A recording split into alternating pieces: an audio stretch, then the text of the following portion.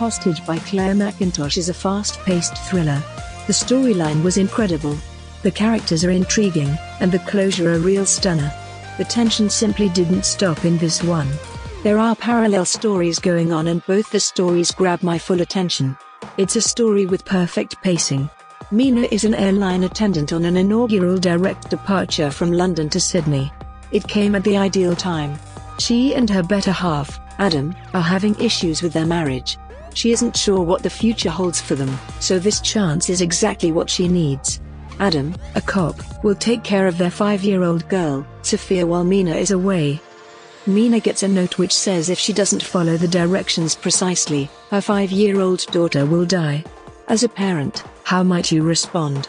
Stick with protocol, or save your kid? Also, does she truly have a decision?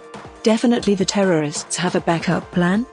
We become familiar with the personalities and thought processes of the terrorists, and Mackintosh pleasantly depicts the camaraderie among Mina and her colleagues. In addition to that, Mackintosh enlightens us about different parts of commercial aviation from an airline attendant's viewpoint. She and the remainder of the group give a valiant effort to keep on track and be calm as conditions aboard the airplane steadily deteriorate.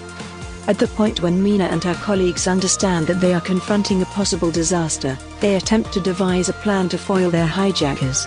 This book is loaded up with tension-ridden dialogue, various twists, and upsetting scenes of brutality and bloodshed. In spite of the fact that Mackintosh is a good narrator, Hostage falters on some occasions. A portion of its plot components are heavy-handed and predictable. But overall, I was hooked through the entire reading of Hostage by Clare Mackintosh. This is my first novel from Clare Mackintosh and certainly not my last. I highly recommend you grab this one. It was a bit of a slow burn at beginning, but the ending had so many twists that I couldn't remember it ever being slow by the end. Thanks for listening this book review podcast. If you like this review, don't forget to follow, so that you do not miss any of our future podcast. Also show us your love by sharing it with your friends and family.